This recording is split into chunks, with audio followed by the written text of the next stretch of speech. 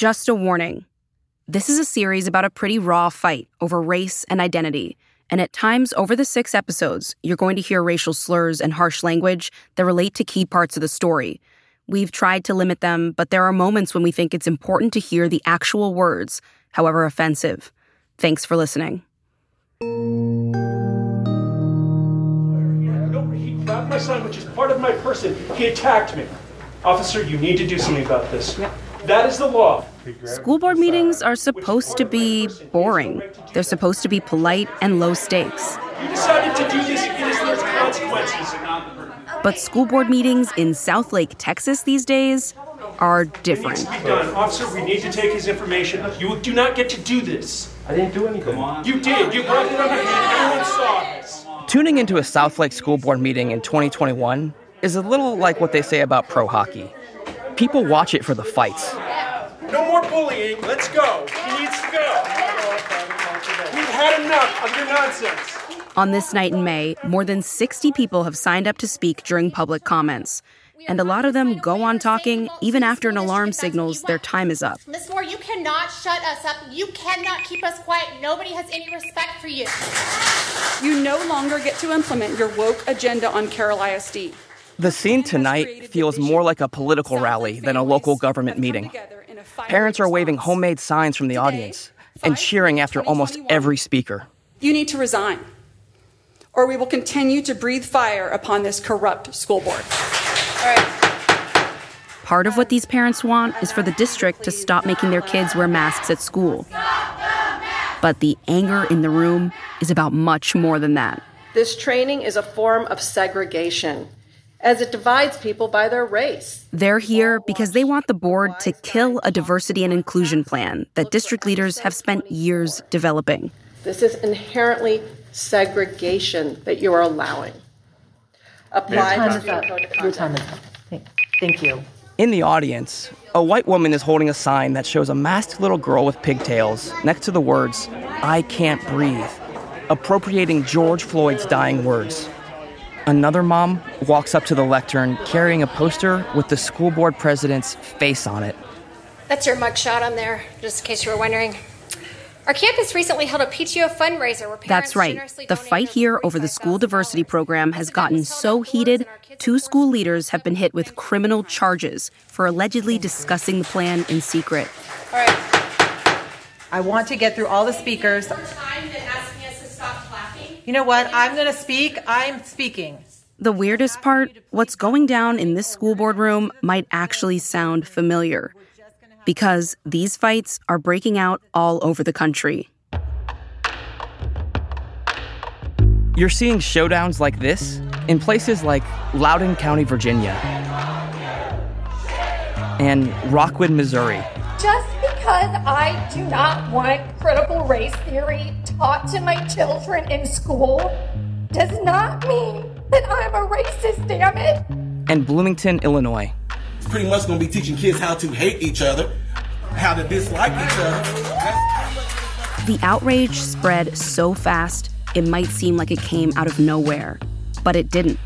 It's been bubbling up for years now in towns across America. Towns that weren't used to bitter debates and attack ads and name-calling and the hot lights of national media. Towns that certainly weren't prepared for the fallout.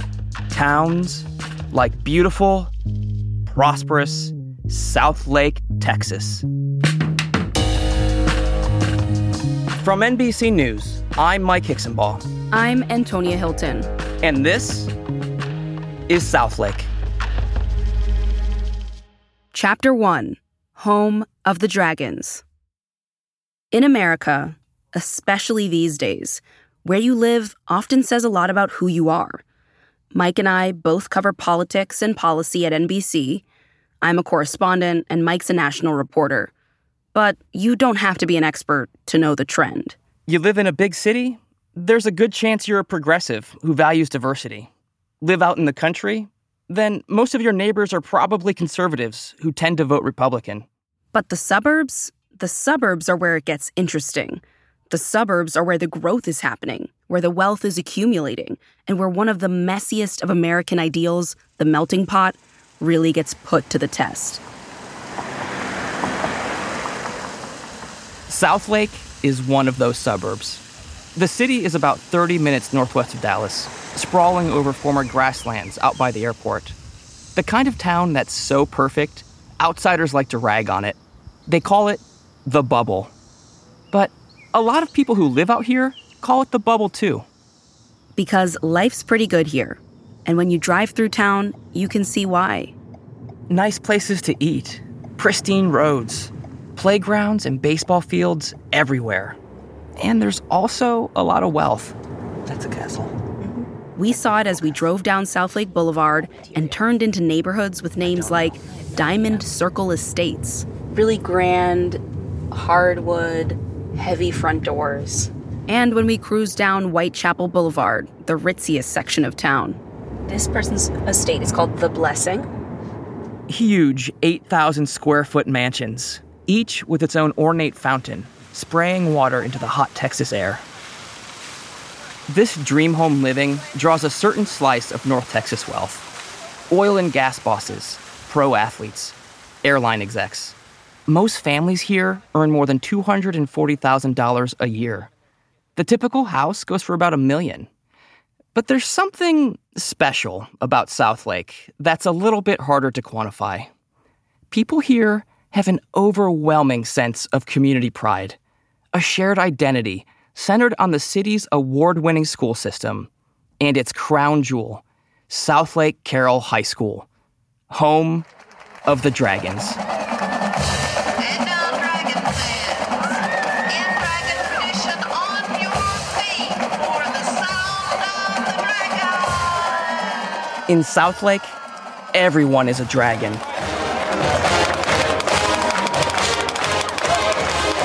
You hear it in the way parents introduce themselves. My name is Hannah Smith, and I'm the mother of 4 dragons. I'm the mother of 2 dragons. I'm the father of 3 dragons. And you see it in the clothes they wear. Almost everyone has a drawer full of dragon green t-shirts.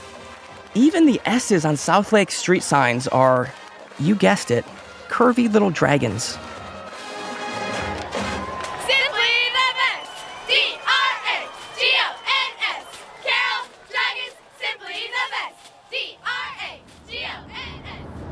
This is the senior high school. Robin Cornish is a former Southlake resident who sent 5 children through the school system. After showing us around her old neighborhood, she brought us to Southlake's upscale shopping district, Town Square. There's a park here dedicated to one of the city's former residents. It's a symbol of Southlake's promise to be open and welcoming to everyone. And it's a place that's very special to Robin, because it's named after her late husband, Frank Edgar Cornish. On this evening, teenagers are taking selfies in front of the fountain in the park's brick courtyard. A mom and her 2 kids sit on a bench, eating ice cream under a vine-covered archway. An older couple leans over a white tablecloth, sipping wine on a restaurant patio. We'll walk over there and see. Over the past couple of years, Robin has been part of a group of parents who've been telling a different story about Southlake, about what it's like to raise Black children here, in a city where most everyone else is white. With us trailing her, Robin walks up to the plaque dedicating the park to Frank and reads the last line engraved on it. May his vision of diverse, inclusive community continue to inspire future generations. His vision of a diverse, inclusive community. How do you feel when you look at this now? Sad. They agreed to it. They had it put in bronze. So why are we where we are now? The question Robin's asking there is one we've been trying to answer ever since I got a tip last fall about the battle going on in Southlake. There have been a lot of accusations and counter-accusations and a lot of grudges. But one thing is clear. When you start asking around about what happened in Southlake, one name almost always comes up. Hers. Are you ready to come in here? Yeah. Robin is a nurse and flight attendant who grew up in an affluent Black home on the south side of Chicago.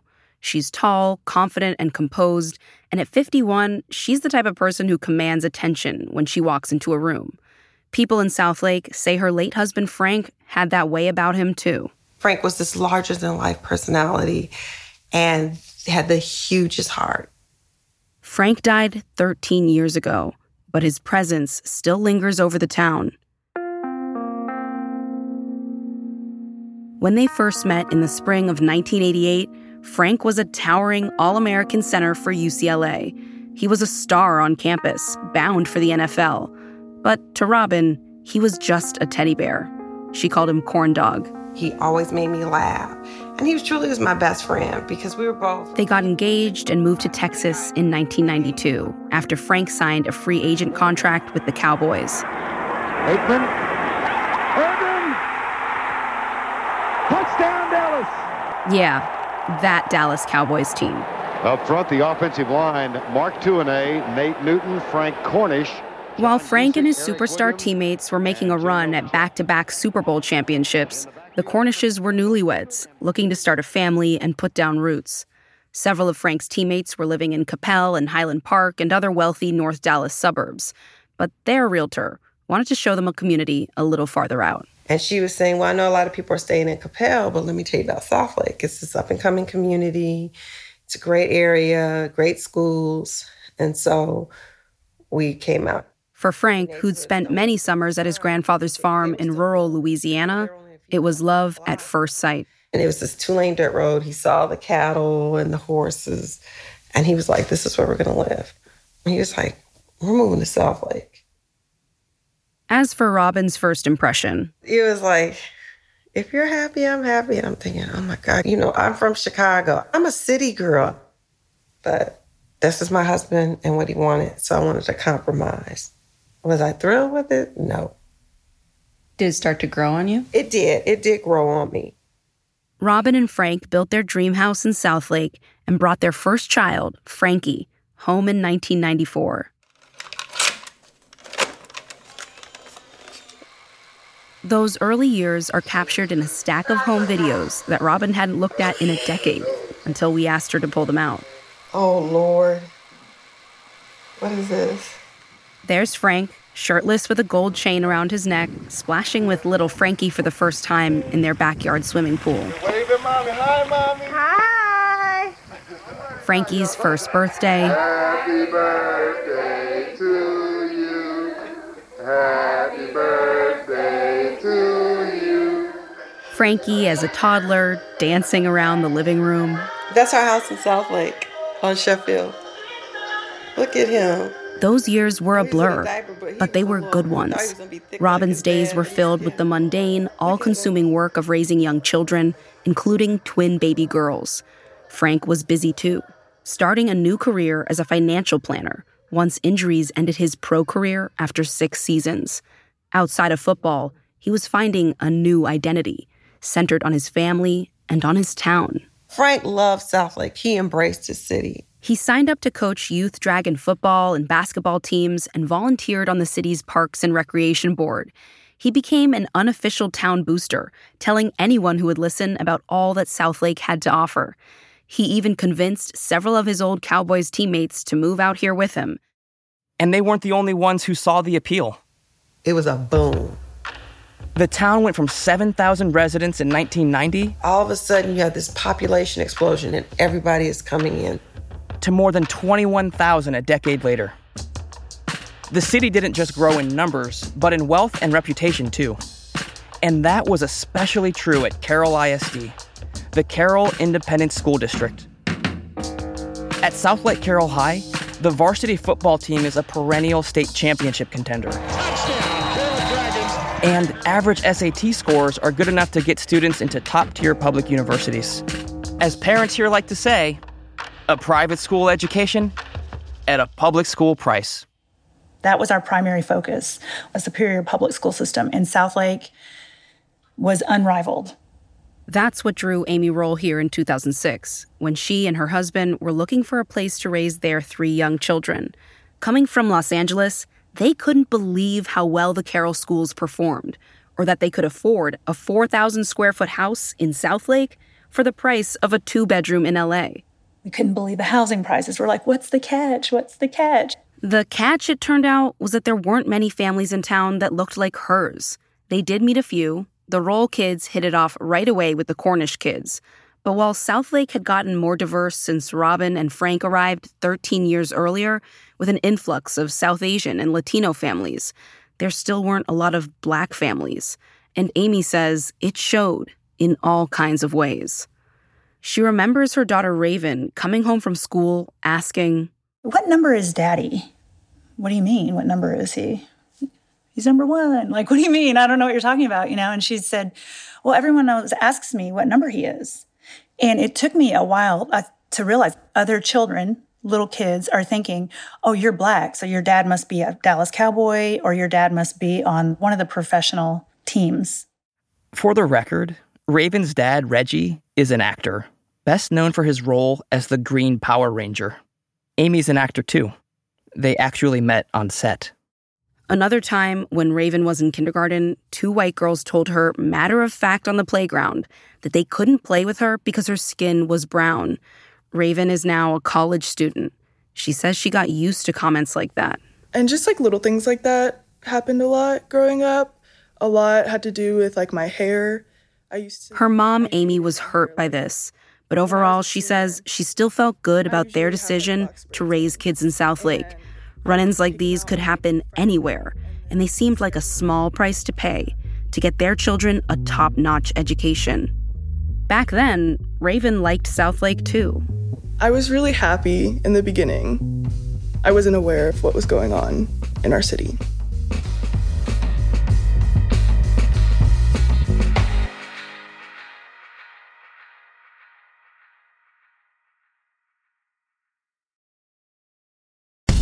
If you ever needed to be persuaded that bad things can happen anywhere, then take a journey with us. From compelling mysteries to in-depth investigations, our Dateline episodes are available as podcasts. Follow Dateline NBC now to get new episodes every Tuesday. To listen ad-free, subscribe to Dateline Premium on Apple Podcasts, Spotify, or DatelinePremium.com. Great storytelling with a twist from the True Crime Original. Join Hoda Kotb for a brand new season of her podcast, Making Space. For Season 5, I am making space to talk to people who are providing a sense of hope and inspiration when life changes course. Uplifting conversations with inspiring individuals like NFL legend Drew Brees, singer-songwriter Ziggy Marley, and Today Show co-anchor Savannah Guthrie as you have never heard her before. I found faith more viscerally, not because the bad thing didn't happen, but because it did. I promise you, like me, will leave these conversations with some wisdom for your own journey, empowered and inspired to make space in your own life. New episodes of Making Space with Hoda Kotb are released every Wednesday. Listen now wherever you get your podcasts. Just as Amy Roll and her family were getting settled, the Cornishes' Southlake dream started to unravel. In the years after Frank left the NFL, money got tight, really tight. Their youngest son was born with a heart defect that required a transplant. 6-figure medical bills followed. The family went into bankruptcy, and the dream house went into foreclosure. But Frank tried to put on a good face. He picked up a second job to help cover the bills. All the while, he kept volunteering as a coach and was even appointed chairman of the city's Parks and Rec Board. He was like, "I'm going to be mayor of this town one day." I was like, "What?" And he goes, "No, I really do." Even in the midst of all our financial troubles, still hopeful. He was like, this is my home, and I want to make a difference here, and I want to be mayor one day. Looking back on that conversation now, it's hard for Robin to imagine Frank's dream ever becoming a reality. On the morning of August 23rd, 2008, when Robin called Frank on the way home from a night shift at the hospital, he didn't answer the phone, and that was unusual. When she got home, Robin went upstairs and was surprised to find Frank still in bed. I looked right at him. He was on his side. I thought, he's sleeping. He's tired, and because he was working hard for the family. But then she tried to wake him up. Frank. And I pushed him, shoved him. And he was cold. And I drew my hand back. And I kind of looked, and then I crouched down and looked, and I'm like, oh my God, oh my God. I was like, he's not breathing. I still remember saying, no, oh no, no, this isn't happening. And the kids are like, what's wrong? And I called 911. Her kids were hysterical, shouting, "What's wrong with Dad?" as paramedics arrived and started CPR. But they couldn't get a pulse. And I just lost it completely. And I called my mom, and I said, Frank died, Frank died. Just a month shy of his 41st birthday, Frank's heart had failed in his sleep. At the hospital that morning, Robin climbed onto his chest and sang to him, a psalm that had been special to both of them. I long to worship thee. You alone. He just, I think he was just tired, and God said, just trust me, I'll take care of them, but it's time for you to rest.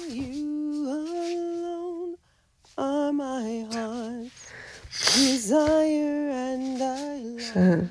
And that was that. And he was gone. People see him as a professional athlete, but he was just my Frank. He was my corn dog. I'm sorry, y'all.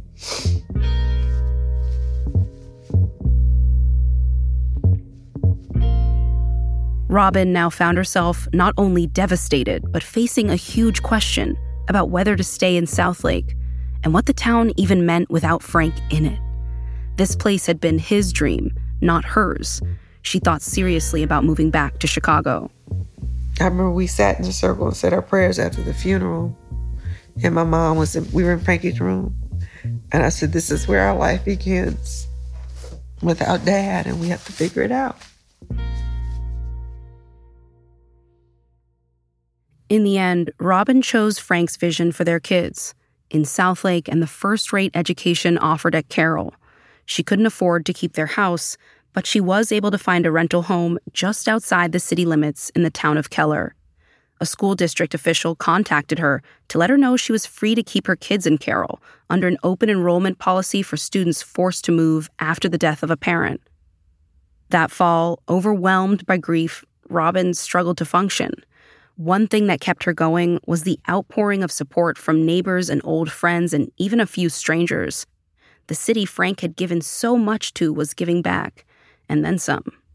The Southlake City Council even named that park after him and put up a plaque in his honor. That gesture was supposed to represent the town's gratitude for Frank's legacy and its embrace of the family he left behind. But what no one knew then was that it would end up becoming a glaring symbol of something very, very different. Is this where you found the graffiti? Yeah, that's where I found it. She found it on May 21st, 2017, 9 years after Frank's death. Robin's extended family members were in town visiting from Chicago, and she decided to take them to see his park at Town Square. The plaza was busy with shoppers coming in and out of Sephora and J. Crew. Robin remembers one of her little cousins saying, "Auntie, someone colored on the plaque." In fact, someone had carved into it 6 words that sent a chill up Robin's spine. KKK will get you, black people. I mean, just to, imagine walking up and you're like, what is that? Robin was shaking and upset. Who would do that? Those words carved onto a memorial for one of the few black men to hold positions of leadership in Southlake. She snapped photos of the vandalized engraving and posted them on Facebook. She tagged Southlake Mayor Laura Hill, who had been on the city council when it voted to name the park in Frank's honor. Mayor Hill came as soon as she saw the post. And so she came out and she was tearful and licking her fingers and trying to rub it off. I'm like, it's carved in there. So they immediately had somebody come out and take it down. The racist vandalism made the local news in Dallas, a rare, embarrassing headline for a town accustomed to praise. The mayor had the plaque removed and wrote a Facebook post that said, in part, "The clear message I want to send is that this type of racist behavior has no place in Southlake and no place in our society. I will not pretend this didn't happen here. It did, and we are going to talk about it." The police never found out who defaced the marker, but members of the city council condemned the vandalism and voted to replace Frank's plaque, officially rededicating the park in his memory. But for Robin, the graffiti incident had cut deep. It got her thinking about the past and about a parade of smaller incidents over the years. All of it now came flooding back. There was the time, she says, when little Frankie, then in 6th grade, got into an argument with a kid at lunch one day. "Hey, Frankie, how do you get a black out of a tree?" And he's like, "What?" He's like, "How do you get a black out of a tree?" And he's like, "What?" He said, "You cut the rope." So he comes home and tells us about this. Frank was still alive then. The two of them drove to the school the next morning and asked to meet with the principal. We share what happened. Then the follow-up is, the student did say this. We have talked to the parents. There's going to be a punishment, but because of legal reasons, we can't disclose, what the punishment's going to be. Kid never even said, "I'm sorry." Never apologized. Then there was the time, a few years later, when one of Robin's daughters was participating in Colonial Day, a day when Carroll Elementary School students had to dress up like characters from the 16 and 1700s. But it seemed to her that no one had considered what that could mean for the black kids. So she said, "I'm going to be a nurse." And the kid said, "Oh, you can't be a nurse because you have to be a slave because you were a slave back then." Robin went back to the school. "Well, Miss Cornish, this is something historic for Carroll. We've always had Colonial Day. This is something for the kids, the opportunity for them to, to learn." And okay, the kid said my daughter needed to be a slave. So you all need to make an adjustment in your curriculum. Another time, a day after Rosa Parks' funeral in 2005, she remembers her kids coming home, talking about something one of their white classmates had said on the school bus. "Rosa Parks is dead now, so you have to go to the back of the bus." I said, "What?" They said, "We have to go we can't sit in the front anymore. Rosa Parks is dead, so now we have to go to the back of the bus." Here we go again. Any of these incidents, did any of the parents ever call you and say, "I'm sorry, my kid said that"? I never got one single phone call to say I'm sorry. Ever. Ever. It's reasonable to wonder, why would someone keep their children in an environment where these kinds of things happen? But for many Black people, what Robin's describing isn't surprising, and it's not really unique to Southlake. If you want your kids in a top public school anywhere in this country, chances are most of their classmates will be white, and they'll be surrounded by people who don't look like them, who may make remarks, some subtle, some more overt. My siblings and I went through this as some of the only Black kids at a high-performing school outside Boston. It's the kind of trade-off Black families make every day and talk about all the time. And there's no guarantee that pulling your kid out and moving them to the district next door will make it better.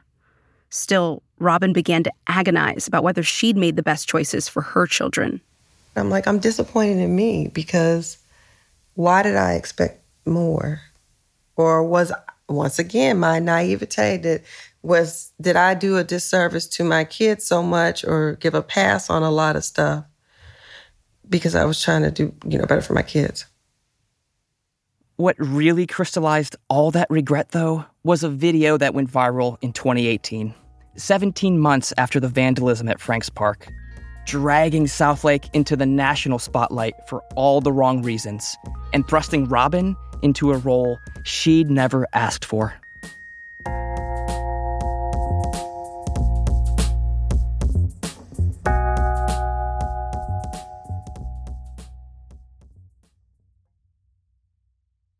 Listen up, true crime fans. There's a big murder trial underway. Dateline is launching a new podcast with Andrea Canning. Welcome to Dateline True Crime Weekly. We'll cover breaking crime news around the country with the best reporters on the case, NBC News analysts, and Dateline producers on the ground. Break it down for us. You'll get behind-the-scenes scoops from crime scenes to courtrooms. So tell us what he said. Listen to Dateline True Crime Weekly now and catch new episodes every Thursday. Wherever you get your podcasts. Alpha 1 Niner, commence Wi-Fi device checklist. Laptops on. TVs, streaming. Game console, consoling. Smart thermostat, set for cuddle time. Doorbell camera, oh, my package is here. Fast, reliable, able to power tons of devices inside your home at once. All systems go, you are clear for takeoff. This is Xfinity Internet, Wi-Fi built to wow. And watch the short film, The Aviators, now playing at Xfinity.com. Restrictions apply. Actual speeds vary and are not guaranteed. Controversy in Southlake tonight after teens posted a racist video online. Tomorrow, in the fall of 2018, a 9-second video spread like wildfire through Southlake. It showed a group of 8 white Carroll High School students chanting the N-word. The video surfaced over the weekend showing students chanting a racial slur. It quickly went viral, and the district says as soon as administrators found it, they started working with parents to get it taken down. They'd filmed it at a party after the homecoming dance and shared it on Snapchat. Somehow, it made its way onto Twitter, where it blew up. They released a statement saying, quote, "We cannot and won't tolerate this kind of behavior and conduct. As the clip spread, drawing millions of views from all over, Carroll administrators were flooded with angry messages from parents, demanding to know what the district was going to do about it. So, they called a special school board meeting on November 2nd, 2018. As we understand it today, there are a number of you and members of our community that would like to address CISD in regard to a video that contained a racial slur that was posted on social media last week. It was early on a Friday morning, and the boardroom was packed. All 50 seats in the audience were filled. Several parents stood and crouched along the walls. So with that, I will open the floor to public comments. Ms. Yelton, can you please tell me who the first speaker is? Yes, ma'am. The first speaker is Robin Cornish. Initially, Robin hadn't planned to speak out about the video. But she started getting messages from both white and black parents after it was posted. They remembered how she'd spoken out after Frank's plaque a year earlier, and they wanted her to do it again. She stepped up to the lectern. Good morning, everyone. Adjusted the microphone, and read something she'd written the night before. I had 5 children matriculate through this school district. I am incredibly hurt, disappointed, and angry about the recent incident regarding the racist video posted by the group of Southlake students. Robin says she wanted to make one thing clear to the board. This wasn't about just a handful of teenagers or a single video. She rattled off some of her kids' experiences at Carroll. The racist joke about getting a black person out of a tree. The Rosa Parks bus comment. The time in 2008, a couple months after Frank died, when a boy on the football team told Frankie that his mom was only voting for Barack Obama because now she was going to need welfare. But you've got to understand, you've got to change this curriculum. You've got to change the tone in this town. If you want us to be known as Southlake Carroll Dragons and to be inclusive, take action now. I thank you for your time. Robin wasn't alone. One after another, parents of black students came forward that morning like a dam had broken. When he was in the 5th grade, a young boy told him, "Hey, Brandon, why are you even here? Why don't you just go back to Africa?" She has struggled since the day after the election when a kid in band called her the N-word. And we are just trying to get through this year to see her graduate. She kept poking him with a pencil, saying, "You can't feel this because you've got that tough black skin." She continued until the pencil lead broke into his skin. If you see a black family in this community or a mixed family, trust me when I say they are struggling with the decision to keep their kids in this district. Okay? According to people who were there, many in attendance were in tears by the end of the meeting, including some white parents. One white dad said this moment should be a wake-up call for the community. From her seat overlooking the room, Board Vice Chair Michelle Moore remembers feeling shame. Shame that even as a board member and a dragon parent herself, she'd been clueless that these things were happening in her district.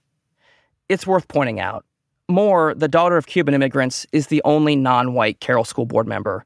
Though, based on her married name and complexion, she says most people don't realize she's Latina. I reached her by phone. When you heard parent after parent come forward, and some parents I was friends with, we had a personal relationship, and they had never talked to me about it, that I left that meeting saying, this is unacceptable, and this is not going to be the way it is under my watch. If I can make a difference. After the meeting, Moore called Robin Cornish and other parents who shared painful stories, and she promised that she was going to try to make it better. So did lots of other Southlake leaders. They wanted to talk to me. City council members wanted to talk to me. The mayor wanted to talk to me, among other people. So I'm like, y'all are really going to do something? Oh my gosh. And they did. The district got to work putting together a plan to make every dragon feel safe and welcome at school. A plan to confront racism directly and to help Southlake finally live up to its reputation for excellence. A plan that ended up tearing the town in two.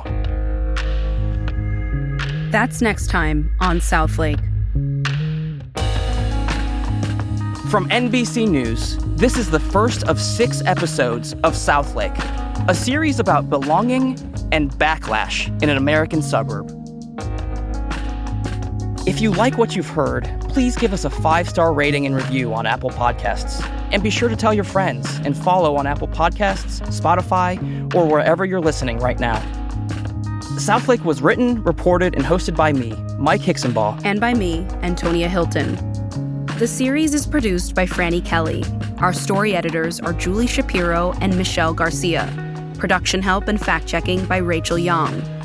Sound design by Seth Samuel. Original music by Ali Shahid Muhammad. Bryson Barnes is our technical director. Reed Cherlin is our executive producer. Madeline Herringer is our head of editorial.